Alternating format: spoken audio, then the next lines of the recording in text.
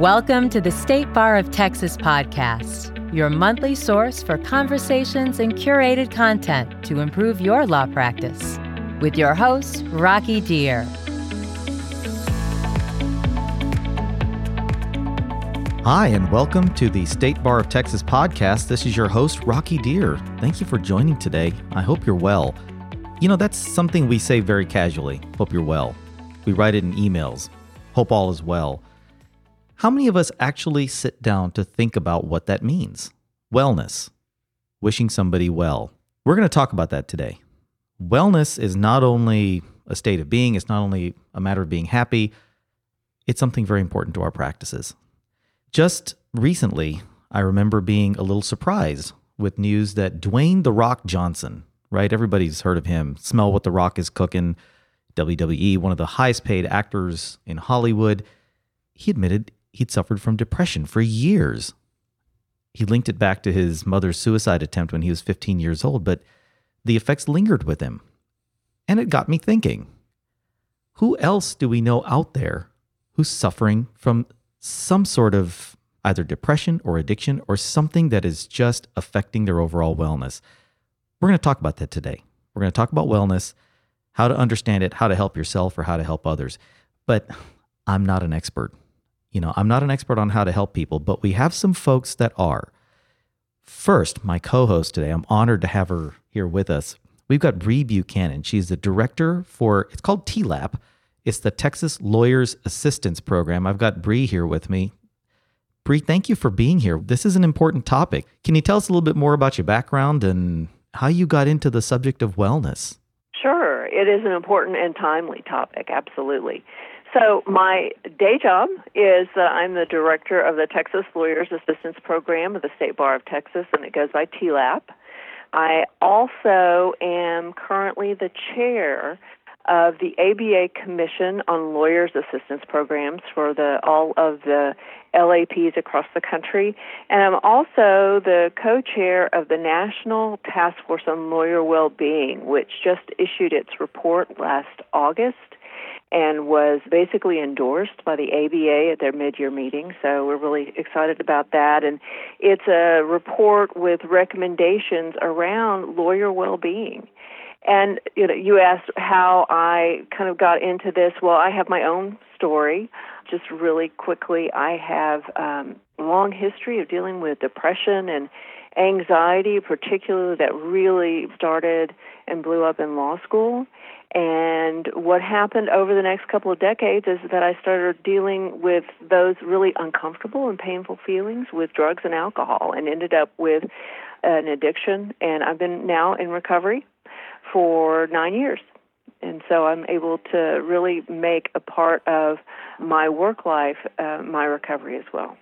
Well, congratulations on your recovery. And I know I'm very happy to hear that you're doing well and that you're helping others. Our guest today, Bree, as you know, is somebody who needs no introduction to most lawyers, especially lawyers in Texas, but he's been going all over the world, really, trying to raise awareness of this topic. And so I'm hoping that between you and our guest, we can kind of get our arms wrapped around this a little bit and maybe help some folks out there. So are you ready for our guest? Absolutely. So Brian Cuban, if you've not heard the name, you need to look him up. Brian Cuban has got his own story that has brought him to this table to talk about wellness, but he's also the author of The Addicted Lawyer. It's a topic that most of us don't think about. Most of us kind of, there's a stigma, I think. Wouldn't you say, Bree, there's a stigma to the concept of depression and addiction? And Brian has he's making efforts, and I think he's been very successful in breaking through that barrier and getting us to talk Absolutely. more about it. So, Brian, thank you for being with us today. Thanks for having me here. Brian, can you tell us a little bit about your story? Sure. Well, I am a Dallas-based attorney, although I no longer practice. I do still have a license, though. I am in recovery from alcohol and cocaine addiction, substance use disorder. I have been in long-term recovery for 11 years, and those addictions basically took over my life and started well before law school, started in college, the drinking, and then the drinking went through law school, and then I discovered cocaine my first summer in Dallas, and they took over my life and really destroyed my career as a practicing lawyer. before I finally found recovery in 2007. So, Bree, you've been in recovery for 9 years, and Brian, for you, it's been 11. 11 years, yes. Do you remember the day when you started your recovery? I remember. Yes, I do. It was my second trip to a psychiatric facility here in Dallas, Texas, after my girlfriend at that time and now wife came in, and we'd only been dating a short time, and found me lying in bed with cocaine and alcohol and drugs scattered around the room. We went to Green Oak Psychiatric, where I'd been once before when I had become suicidal in 2005 as a result of drugs, alcohol, and clinical depression. And so I was standing in that parking lot, and in that parking lot, I really realized that there wouldn't be a third trip back to that psychiatric facility because I'd be dead. I realized that I was really close to losing my family, because families may love us unconditionally, and we hope they do, but there may be limits on their willingness to watch us destroy our lives. And if we're not going to at least try and take that first step into the unknown, into the scary, into recovery. And I realized that I had really reached that point where kind of the gray area between love, enablement, and recovery had come together, and my family had had enough. And I didn't want to lose my family. My two brothers, Mark and Jeff, I'm very close with, my mom and my dad, and I didn't want to lose that. And I had really started to distance from them because I didn't want them interfering with my drug use and my drinking and all those things. And I don't know why it was that moment and not, say, in 2005, where I had to go, with them when they came in my house and I had a .45 automatic on my nightstand and planned on taking my life. But it was that moment. And the next day I began my journey in 12-step, began getting honest with my psychiatrist. I had been lying to my psychiatrist for a couple of years. Well, why would you lie to your psychiatrist, right? Well, shame knows no hourly rate, right? I was ashamed. I wasn't giving him the truth. And I finally started getting honest, and that began my journey into recovery. And since then, it's been a continuous growth process, and I am very happy to be 11 years in. Yeah, and I would say that there's no one who enters recovery is going to forget that moment when they finally reach out and ask for help, because it is the most difficult thing to do, to really get humble and really, like Brian was saying, get honest and be willing to step up. And, with what we do at TLAB, we ask people to make a call and ask for help. And it's really, really difficult, especially for lawyers. And it was difficult for me. TLAP existed then. I didn't use them. I knew they were. Why not?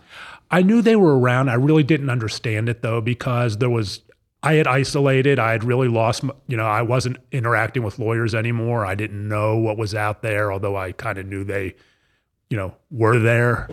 But I really didn't understand what they were about. And none of my colleagues stepped forward at any time to say, hey, this is what you might consider. I see you're struggling, which is something I talk about today, our obligation to use our gift of empathy to encourage our colleagues to seek help. Why is that? I mean, for, Bree, Brian, either or both of you, why do you think it's hard for those that are, I guess for lack of a better term, on the periphery of somebody who is suffering from these issues? Why is it hard for us to recognize those signs and then step in and intervene? Well, Bree, do you want to, I have my anecdotal experience on that, if Bree wants to jump in. Sure. I think it's really difficult for us when we see a colleague struggling to take the action of stepping forward and asking them, how are they doing and can you help? And there are a variety of reasons for that. One of them is that we think it's none of our business.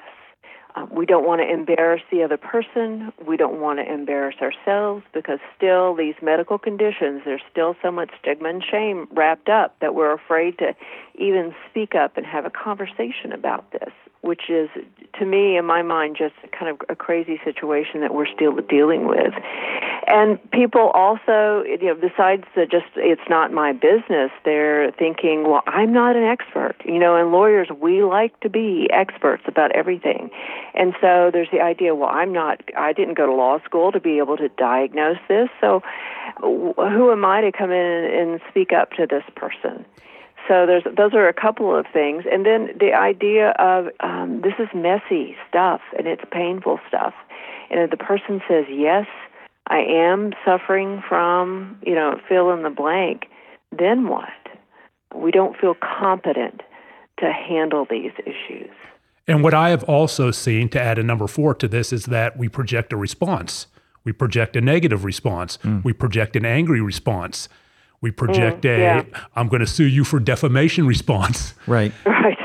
And so rather than deal with the response, it becomes the path of least resistance becomes easiest to just say nothing. So I'm going to throw something out there to the two of you as kind of maybe additional factors. And admittedly, to my knowledge, I do not have an addiction or a depression issue, at least to my knowledge. You never know. There may be something lurking deep inside any one of us that we're not aware of. So I'm coming at this as the proverbial layman.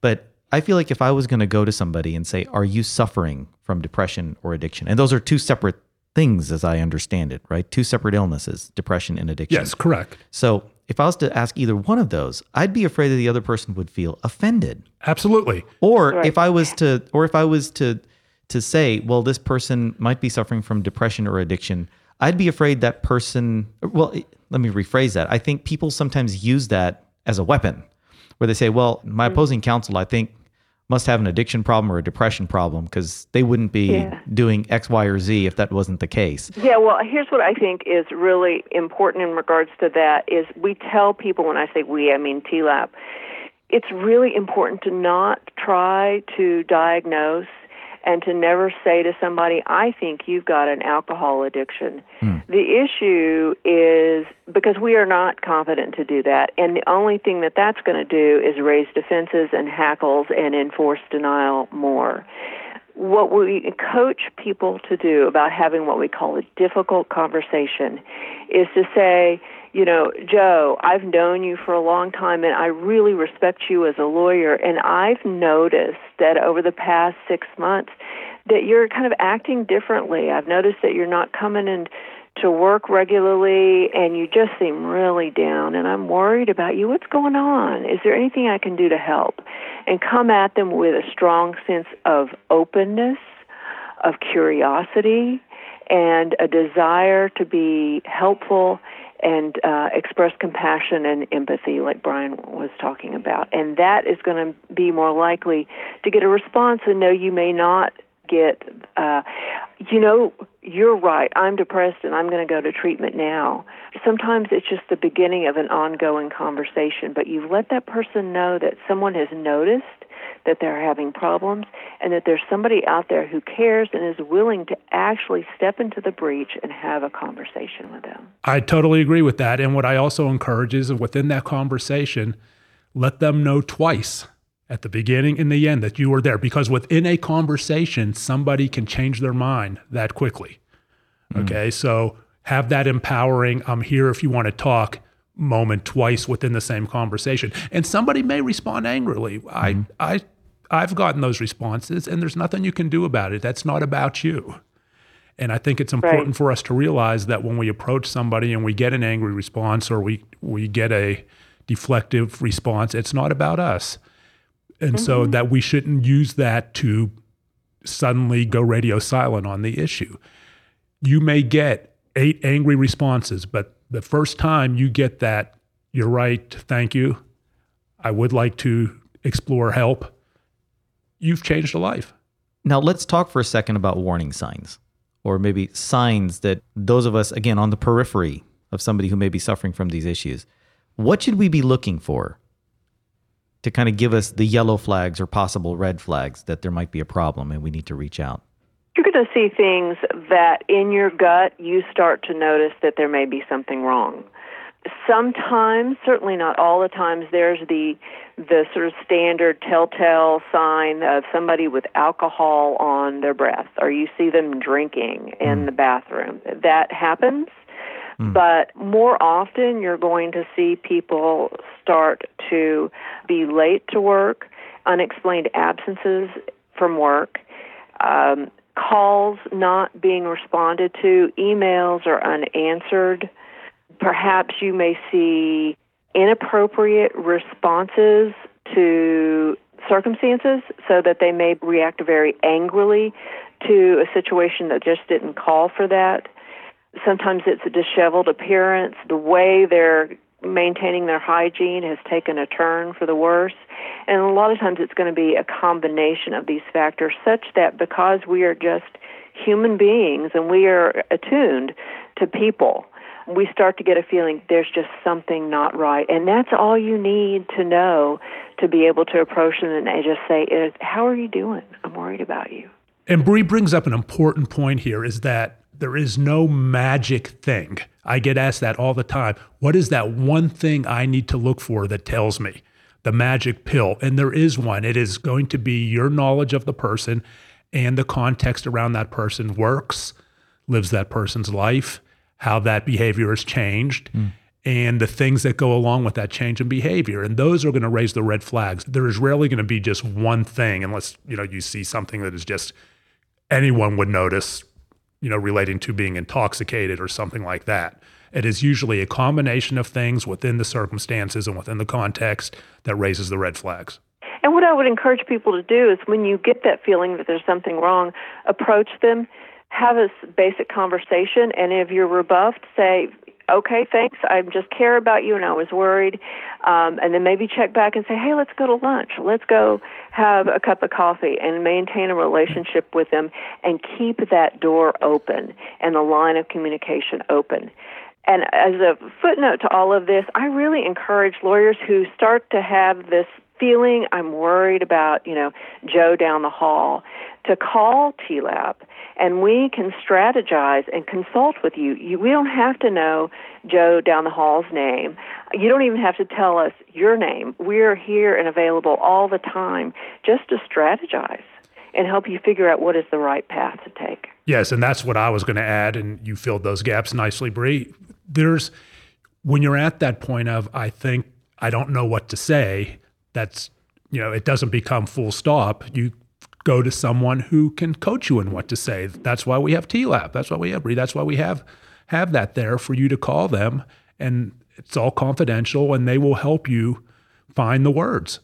So I'm gonna kind of confess something here, which is if I saw somebody who was not answering emails, not answering phone calls, late everywhere, I would either think that they're just very, very stressed and overwhelmed with whatever's going on in their lives, or I might think they're just being lazy, and they're not being good lawyers or. But you would notice something is up, right?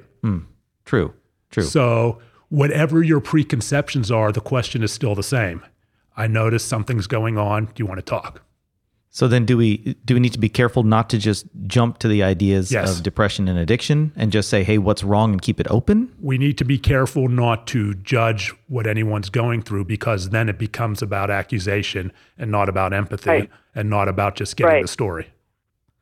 So much of this really is getting back to us just being human beings with one another. Sure. And the idea that we start to care for our own. Sometimes I'll talk about us, so we need to be our brothers and sisters' keeper.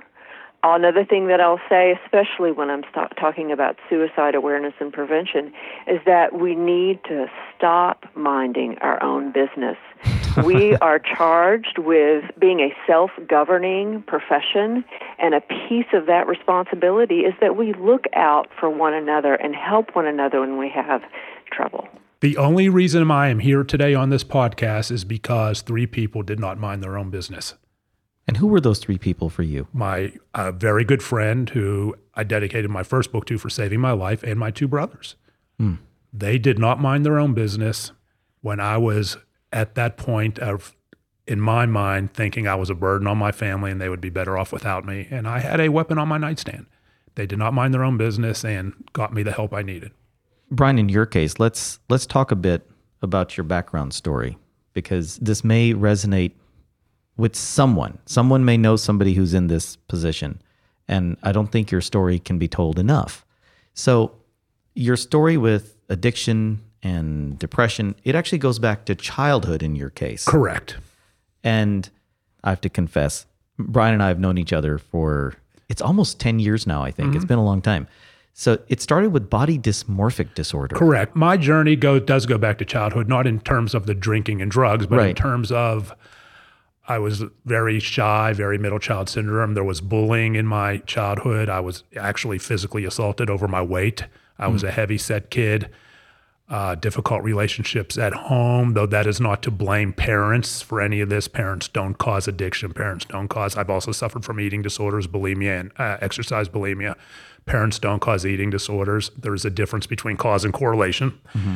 But home environment and how we're treated at home and bullying can correlate with a lot of feelings that can lead to disorders. So being a very shy child who was fat shamed and who was bullied, I developed anorexia in 1979 as a freshman at Penn State, long before anyone was talking about it. The singer Karen Carpenter passed away from complications related to anorexia in 1983 and kind of brought it into the pre-digital national spotlight. This was before even that. And then I transitioned into binging and purging, bulimia. And then I became exercise bulimic, which is the obsessive compulsive exercise for the primary purpose of offsetting calories. I was running 10 miles a day, 20 miles a day. And this was all wrapped around the development of body dysmorphic disorder.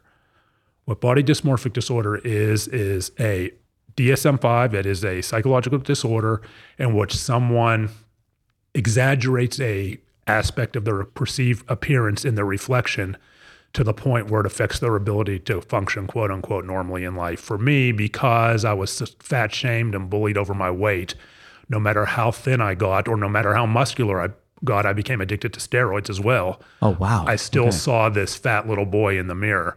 So I cycled through all these destructive behaviors trying to basically love that little boy and love myself, which I could never find. And that led also to becoming an quote unquote alcoholic at Penn State. I was drinking every night. I was drinking in the morning. I was going to class drunk. I was going to class hungover. Fortunately, I was able to do okay at Penn State and kind of give back information, pulling an all-nighter before an exam. Doesn't work in law school, right? And so I decided I would go on to Pitt Law, not because I wanted to be a lawyer, not because I wanted to change the world, not because I wanted to make a lot of money, but because I wanted to survive day to day. And it made perfect sense to me that I could spend 3 years in law school and I could just repeat the same behaviors, binging and purging, drinking, running 20 miles a day, and not have to give up ownership of any of my disorders to anyone. But then what happened after law school? Because then you're in the, quote, real world, right? Well, I barely graduated from Pitt Law, as you might imagine. I wasn't a very good student. I did my trial moot court drunk. I was going to class drunk. I was going to class hungover, repeating the exact same cycles as at Penn State because that's all I had. That's all I knew. I wasn't in recovery. I had no concept of recovery. And then when I moved to Dallas, Texas, after graduating, I discovered cocaine. I studied for the Texas bar. I took it out in Fort Worth the first time. My study aids for the Texas bar, the first time I took it, were 3.5 ounces of cocaine, a bottle of Jack Daniels, and a liter of Tab, and some borrowed Barbie books. So, as you might imagine, I did not pass, and I failed it twice, actually, all relating to it was more important to engage in drug and alcohol use than study and pass, because I really didn't care. I was just surviving. I was repeating cycles right up through then. And was there a history of any of this in your family? No, I have no history of addiction in my family. We know that genetics can account for about 50% of predisposition to addiction. There's no way to know for sure, but in my mind, looking back on my story, I would say the majority was environmentally triggered, just because there is no genetic history that I'm aware of. Bree, how about you? Did you have a family history of any of this, or was this hitting you alone? I did. I had my father was an alcoholic, and so I had the genetic predisposition for this. And I talked to people. I talked to my son, who's 21, about the idea that if you have a genetic predisposition towards this, and then effectively you pour a lot of alcohol on top of that for a good number of years, you have created an alcoholic. I mean, that's not the only way that you get one, but that is a surefire way to get to a very severe alcohol use disorder, to use the current nomenclature. So we've really got two stories here. One, which was a complete surprise, Brian, in your case, because there was no family history. You didn't know there was any predisposition towards anything. No, every destructive behavior I engaged in revolved around trying to soothe the pain of a little boy. And then Bree, in your case, there's a family history there. And you said something very interesting, which is that if you've got a genetic predisposition and then you feed that predisposition with the addictive substance that is the subject of that addiction, then you've effectively created an addicted person. It's very simplified, but yeah, if you do that in large quantities over an extended period of time. Okay. Yes. The reason I'm asking about that is, I think because there's a shame and a stigma attached with these issues of addiction and depression, do you think that lends people to thinking, oh, it's, whoever the addicted person is, it's their fault. They should have known better than to drink too much or to get involved in drugs or whatever. Sure. There are those who think, and again, this goes back to a much deeper conversation about the etiology of addiction. We have the disease model, which is the accepted AMA model that addiction is a brain disease, but we have people who view addiction as a moral failing and that addiction is a choice. And when I talk to people, I tell them, was the first time I used cocaine in the bathroom of a hotel in Dallas, Texas, and instantly became psychologically addicted, not physically dependent. That's different. And that would come later. Okay. The first time I became psychologically addicted, was that first line a choice, a pure choice? Of course it was. Now, it was a choice influenced by a lot of psychological issues that made me think I had no choice. But it was a choice. The process that took over when I did it in my brain that started firing signals that I looked in the mirror and finally saw someone after, decades of hating what he saw in the mirror, suddenly loved what he saw in the mirror. Because of the cocaine. Because of the cocaine. Was one of the most powerful feelings I'd ever experienced in myself. That feeling of self-love, artificially induced, that I'd never experienced before. Who wouldn't want to have that again? And I had to have it again and again and again. And that was the psychological addiction, but my brain would rewire for that, and I did become physically dependent. And I think it's really important at this point to point out that, yes, unfortunately, there are some people who are stuck in mid-20th century thinking that these addictions are moral failings. But again, the AMA has classified these as medical conditions, disorders, alcohol use disorder, substance use disorder, and they've been doing that for a long time. And so the idea that these are, like I said, moral failings are very outdated, and really they're looking at just models that are no longer appropriate or accurate, and certainly do so much damage in trying to get people to come forward and ask for help. It is the stigma and the shame that almost inexplicably still in the 2018 that is attached to these medical conditions that are killing people. I see lawyers die every year because they are too afraid and too ashamed to pick up the phone and ask for help. This outmoded way of viewing things is killing lawyers and killing people across the country. And I just have to pull out my soapbox about that because I sit here on the phone at the Lawyers Assistance Program and I get these calls and I read the reports of lawyers dying, and I spend every day, and I know Brian does too, to stop that litany of news articles about lives being destroyed. And let's make no mistake about this. There is a demographic of our profession who believe that addiction is a moral failing. They just do. And I don't know, we don't have a study on that, but I can tell you anecdotally that I know lawyers who believe it is. And so within our own profession, we are dealing with that stigma and have to fight against that. Yeah, I know. Brian, I had a question I wanted to ask you, and just exploring this some more. How do you think we can get more lawyers to ask for help for themselves? I mean, we talked about how lawyers go and have the difficult conversation, but how do we get lawyers and law students and even judges who are experiencing things to pick up the phone and ask for help or go somewhere and ask for help? Thank you, Bree. That's a huge question. Wow. There's no magic pill to that, but I think the power of storytelling is a powerful motivator to people, and we need more lawyers, more law students speaking up. Now, one of the issues, of course, is, like for me, Brian, I have nothing to lose, right? I'm not practicing. People are like, okay, well, he has nothing to lose. Lawyers, we have the stigma. Lawyers may silently in a social media anonymously talk about it, but they may be hesitant to speak up because they have jobs. and they're afraid, the stigma, they're afraid of losing their job, they're afraid of losing a partnership track. Clients. A law student has the stigma of character and fitness they're afraid of. And so we have all these barriers, say barriers to entry to breaking stigma that have to be broken as well to put forth the message. Does that make sense, Bree? It does, and I'll have to say, I have a dream that someday, in the very near future, we're going to start seeing the way these disorders are viewed like other medical conditions, which are, chronic, treatable, not curable, just like diabetes or some forms of cancer I or agree. heart disease. I agree. We need to get there. And a good illustration of the dichotomy of the stigma here is the recent article. Was it the Quinn Emanuel partner who came out about depression? There was a big article about a partner, I believe it was a Quinn Emanuel, who came out about how he was suffering depression, encouraging people to come forward. Good luck finding a lawyer who is currently employed who would do that about substance use. Well, and so if I could play devil's advocate, because, I'm sitting here nodding my head at everything you're both saying, but I'm trying to, and again, I'm coming at this completely untrained, but I'm trying to put myself in the position of somebody who needs help. So, Bree, you made the analogy with diabetes, but a diabetic lawyer can still successfully represent clients as long as they're taking their insulin and they're managing their diets.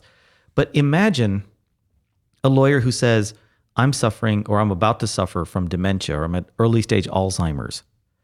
And that's going to affect his or her ability to actually represent clients. Now, when we're talking about the stigma and somebody seeking help, if I'm suffering from addiction, I might be afraid that my clients, once I come out with that, my clients might choose other counsel because they don't want a lawyer who's got an addiction issue. How do you overcome that if you're in the trenches? Well, first, let's separate out the dementia and Alzheimer. Let's separate the dementia and Alzheimer issue because of the nature of that. No lawyer would probably say that. It would be other people having to notice it. It's a completely different animal. And it's a different animal we're going to have to deal with as the baby boomers age, but it's another issue. Well, I'm trying to draw the analogy with I was going to ask you to repeat the question. Well, sure. So, I'm trying to draw the analogy with, so the analogy that Bree drew was with diabetes, addiction and how diabetes is an illness. Well, you have to remember, the disease model, does addiction have different characteristics than diabetes and this within the disease model? Of course it does. Right. There are different correlations. I'm very honest about this. There is not a high correlation with offending with diabetes, right? Right. So we acknowledge that there are these differences, but people get caught up in that instead of going to the basic biological rewiring of the brain of why it's a disease. Do you agree with that, Bree? Sorry, go ahead, Bree. Yeah, I think what happens is that when you have exposed to these chemicals over an extended period of time, there are actual structural and chemical changes to the brain. And science is really clear on those things. I guess my question, guys, is, all right, so if I'm the client, all right, and if I've got a lawyer who says, I'm talking to my lawyer and she says, you know what, I have to tell you I'm suffering from depression, or, I've been suffering from an addiction. As a client, I might be inclined to say, look, I wish you well, God love you, but I've got to find another lawyer. And so that might stop lawyers from wanting to admit that they have a problem in the first place. The projection. And I can see that there's a fear there, yes. But I will tell you, having counseled lawyers over the past 8 years in this area, what actually happens is very different. Clients love it when the lawyers are honest with them. And the piece of this has to be, of course, not just that, I'm an alcoholic, but the idea that I'm an alcoholic and I'm in treatment and I'm in recovery. Of course, there's really actually not much of a reason that you would ever need to say that to a client, but let's say that you decide that's necessary for whatever reason.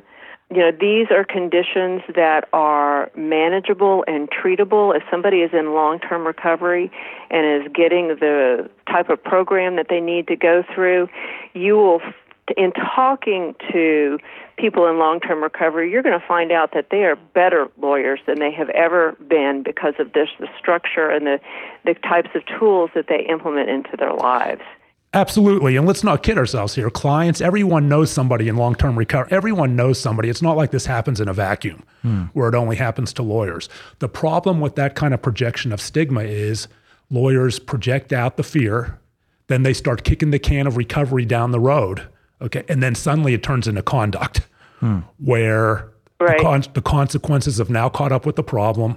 And now you are going to lose the client. Now there's a malpractice. Now it's risk management. Okay. Right. And so that's when it becomes the problem. So problem. our whole idea here is to get people to step forward and ask for help before it gets so extreme. And currently, because the stigma and the shame, what I see happens too often is that lawyers wait until they have lost everything. They will first lose their family, their children, multiple jobs, a house. And it's only when they're getting to the point sometimes when they're about to lose their license or their career that they finally are at the bottom. You know, things are painful enough that they're willing to ask for help. And we need to shift that paradigm where at the first sign of trouble or the second sign of trouble, they're coming forward and getting help. And there are resources everywhere. There are so many different types of programs for people who are experiencing these problems. There's inpatient that we all know about. There's outpatient. There's day programs. There's 12-step programs. There's peer support programs. It's everywhere. People just need to be willing to ask for help and realize that it's not the end of the world. It's the beginning of a new and flourishing way of life. Absolutely. And in society and recovery, we've embraced this stereotype of quote-unquote rock bottom, where recovery doesn't have to happen until the worst happens in someone's life when they've hit rock bottom. I get asked all the time, what's your rock bottom? Was that I prefer recovery tipping point. So that runs contrary to what Bree has said, that we have to find ways to empower people to seek help at the highest possible level of performance before it gets to quote unquote rock bottom as a stereotype of the worst happening in our lives. Yeah, and I just want to take a moment to recognize Brian in this and the incredibly courageous work he does, because I looked a lot at what works in breaking through and breaking down stigma, and it's what Brian is doing. It is putting a face on long-term recovery and getting out there and saying, this is me, this is what my life was like, and this is what I've done and what it's like now, and being able for people to see, wow, he's a great guy, and I really wish what I had what he has right now. And being able to put a face on that is what will end the stigma. Absolutely. And thank you, Bree. I appreciate those kind words. And I want to circle back because one of the problems we have now, not so much with depression, because depression is, I think, less stigmatized in the legal profession than addiction, although it is very stigmatized. A lawyer is not going to necessarily worry about losing his job as much if he talks about being depressed and decides he's going to come out. Right.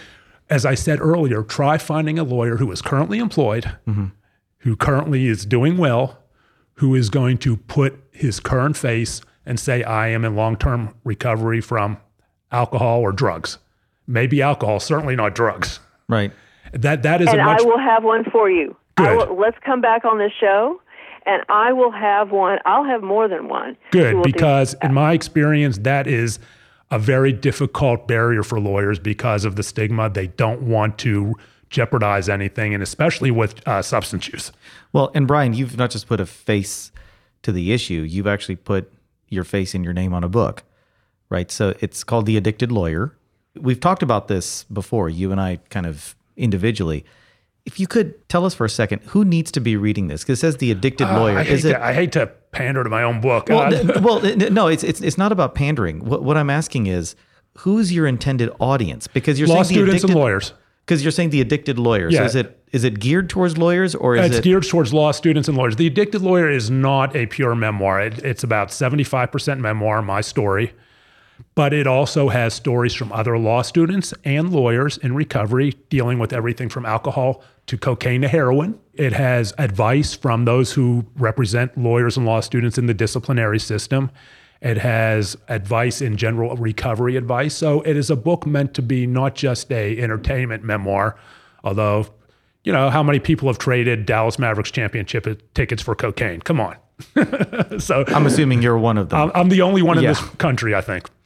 So I have some humorous stories in there, but the overall point of the book is to let people know that they are not alone and to give practical advice to people who are struggling and things they can do. I talk about TLAP. I talk about all kinds of different recovery, peer assistance, 12-step SMART recovery, and different things law students and lawyers can do. Yeah, and I want the listeners also to know that if they want to get more information about TLAP, our website is tlaphelps.org. And you can use that as a portal to access services with us. And that's TLAP, helps with an S.org. And Bree, I want to backtrack it. When I talk about lawyers who are unwilling to put a face to it, I think in terms of full name. So I'm thinking in terms of, okay, my name is first name, last name, here's what I'm going through. I'm sure there. Oh no, I'm going to get you. I'll get you people that'll do their full name. Oh, great. Okay, I would love to. I would love to get their stories out there. It sounds like we've got part 2 of the podcast already. I would love already done. Yeah, let's great. do it. We need more voices, and we need more voices with names and faces behind them. Well, and I got to tell you, as somebody who's a layperson looking at this, I want to learn more about this. I mean, it's a whole nother world for a lot of people that they're just unaware of. But you could both comment on this, but I know, Brian, with your book, you said it's geared towards lawyers and law students. So let's talk for a second about what's special or unusual for lawyers and law students dealing with addiction and depression versus people who may not be in our profession. Special or unusual? Well, we have our own unique stressors to our profession. The law students have their own unique stressors and triggers in law school. But what is unique to us as a profession, I think, is that we are, as lawyers, we tend to not like to allow ourselves to be vulnerable. As law students, we tend to not like to allow ourselves to be vulnerable. You think that's special to our profession? We view vulnerability as a weakness. Yeah, we are expected to be warriors. I mean, that's what we're trained to do, to put on armor and go out there and fight for our clients. And so we can't show vulnerability. We can't show a chink in the armor. And that starts to become inculcated to us from the time that we enter the law school world. And it's not just the legal profession. Vulnerability, the ability to be vulnerable is one of the gatekeepers to recovery across the board. But as a profession, we don't like to do that. We take advantage in the adversarial process of vulnerability. We don't allow ourselves to be vulnerable. Absolutely. So how do we as lawyers overcome that, I guess? Yeah, I think that you can look, I'm inspired by some of the models that come out of the military, and there's warriors programs. And the idea of changing how we frame this, that the courageous thing to do is step up and ask for help. When the warrior gets in trouble, they don't just curl in a ball and hunker down. They ask for help. And we need to reframe this and start thinking about it in a different way. And Bree is absolutely correct. And it circles back to one of the first things we talked about. It's incumbent upon us as a profession to let our colleagues know that it's okay to be vulnerable. What can law firms do? What do you think a law firm could do to help people? Well, there are quite a few things in the task force report, so I'll let Bree take that. Sure. And there's actually, it's exciting times for this whole topic. The ABA president, Hillary Bass, has a working group to advance lawyer well-being. And a piece of that, we're working on model policy on impairment that should go before the ABA in August and be adopted as a model for the whole country. And the idea here is for law firms to address this and look at it head on. Again, this is something that lawyers say, I didn't go to law school to deal with this. But given that the rate of problematic drinking in this country is 1 in 5 for lawyers, all lawyers, 1 in 3 of lawyers under 30, we've got to open our eyes and address it. And so you set out in a policy, what is the protocol within the law firm? If you're worried about somebody, well, who do you take that to? Who do you go talk to? Setting out what is the law firm going to do for that individual lawyer? Are they able to take leave? Clarify that. Set out the conditions under which they come back to work. And just make it very clear. And we know that this is going to happen given the high statistics, so let's just plan for it. Also, another thing that the Task Force on Lawyer Wellbeing is encouraging law firms to do is make this a priority, and the way that you make it a priority, not just with a model policy on the impairment piece, but build into the infrastructure and the governance structure of the law firm that they're going to address well-being for their firm, whatever that may look like. And so you may have a well-being czar, a well-being managing partner, or there may be a committee that's looking at these issues for the firm and how they're going to address that. I mean, lawyers are incredibly resourceful and brilliant, and if we just have something, a task on our to-do list, we're going to succeed. We're going to accomplish it. The issue is not to micromanage with the law firms and tell them what it is exactly they need to be doing, although there's plenty of folks that would like to do that, but just say, make this a priority, and you figure out what does this look like for your firm and your lawyers.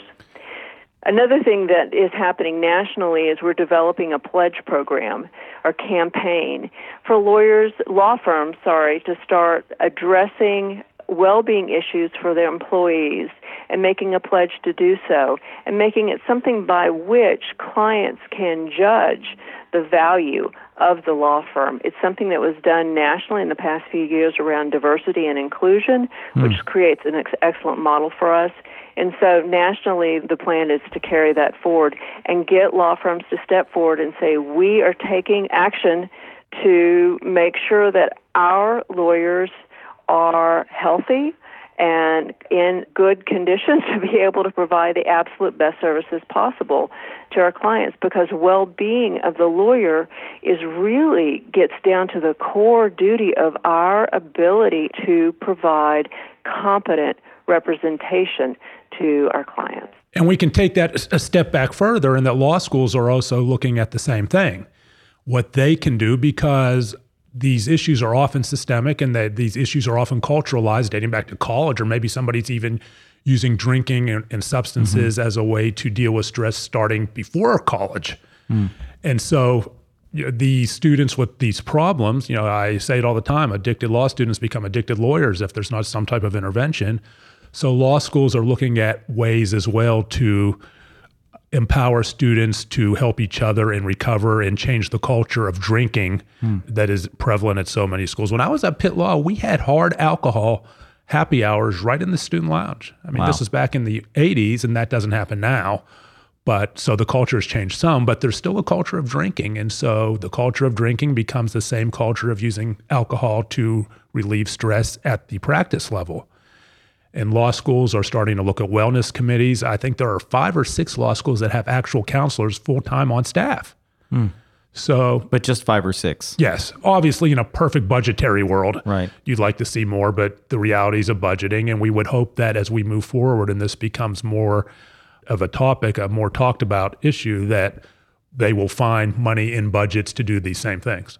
Now, Bree, if I could ask you just to clarify, if somebody calls into TLAP, either for someone else or for themselves, then who all do you have to report that to? No one. Exactly. And thank you for that question. It is so important. Everything that we do, all the communications are completely wrapped in confidentiality.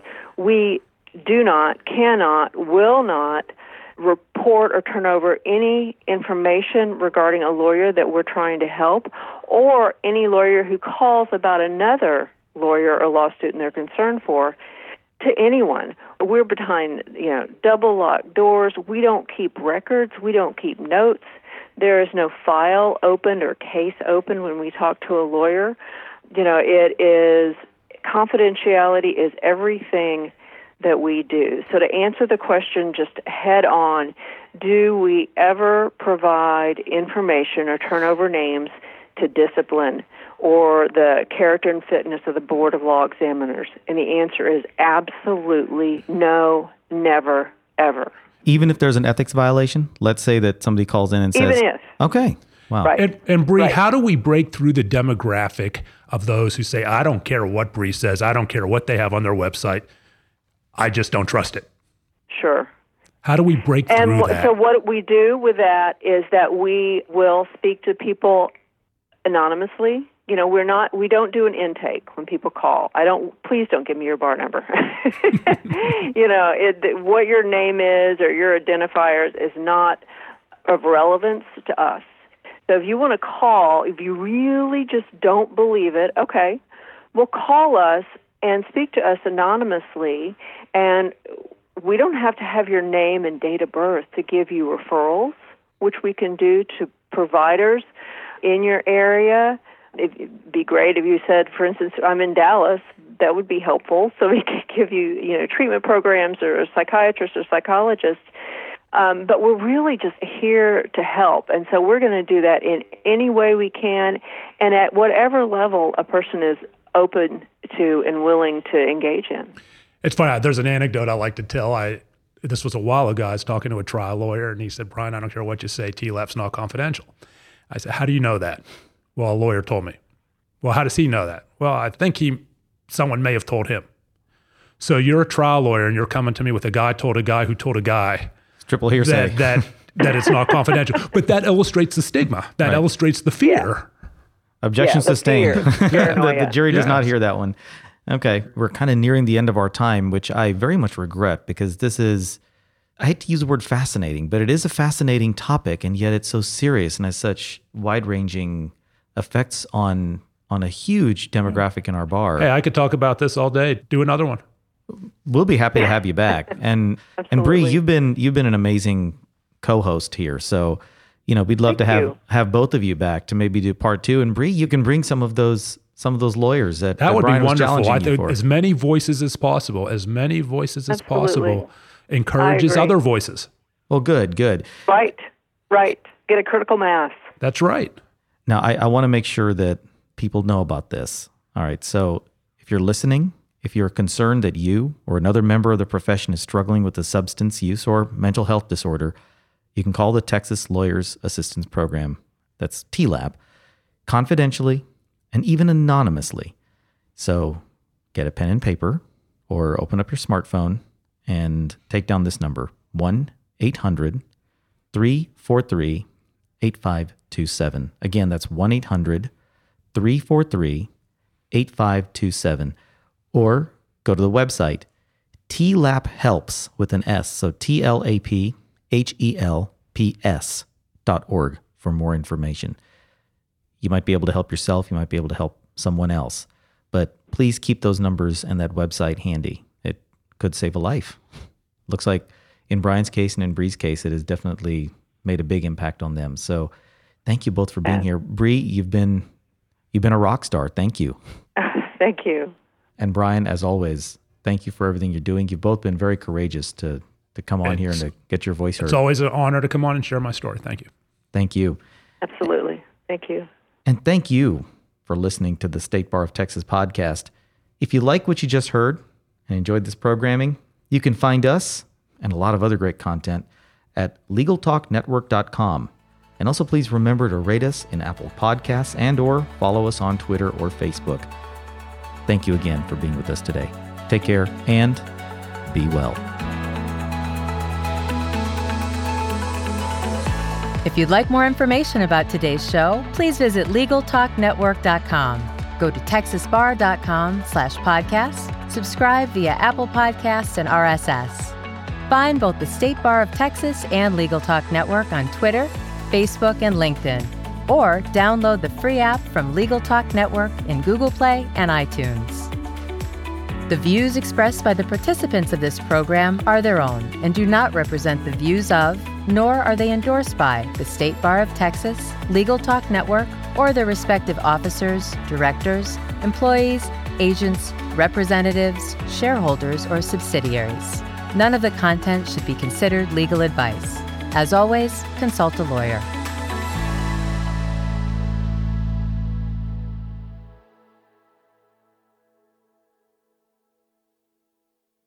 And I just realized, I'm sorry. And I don't know why it just occurred to me that I didn't know that this was just audio, so I didn't have to wear a suit. It's okay. Okay. At least we know that you look good. At least you didn't come in complaining about where the hair and makeup people, I even shaved this morning because I thought this was... I know.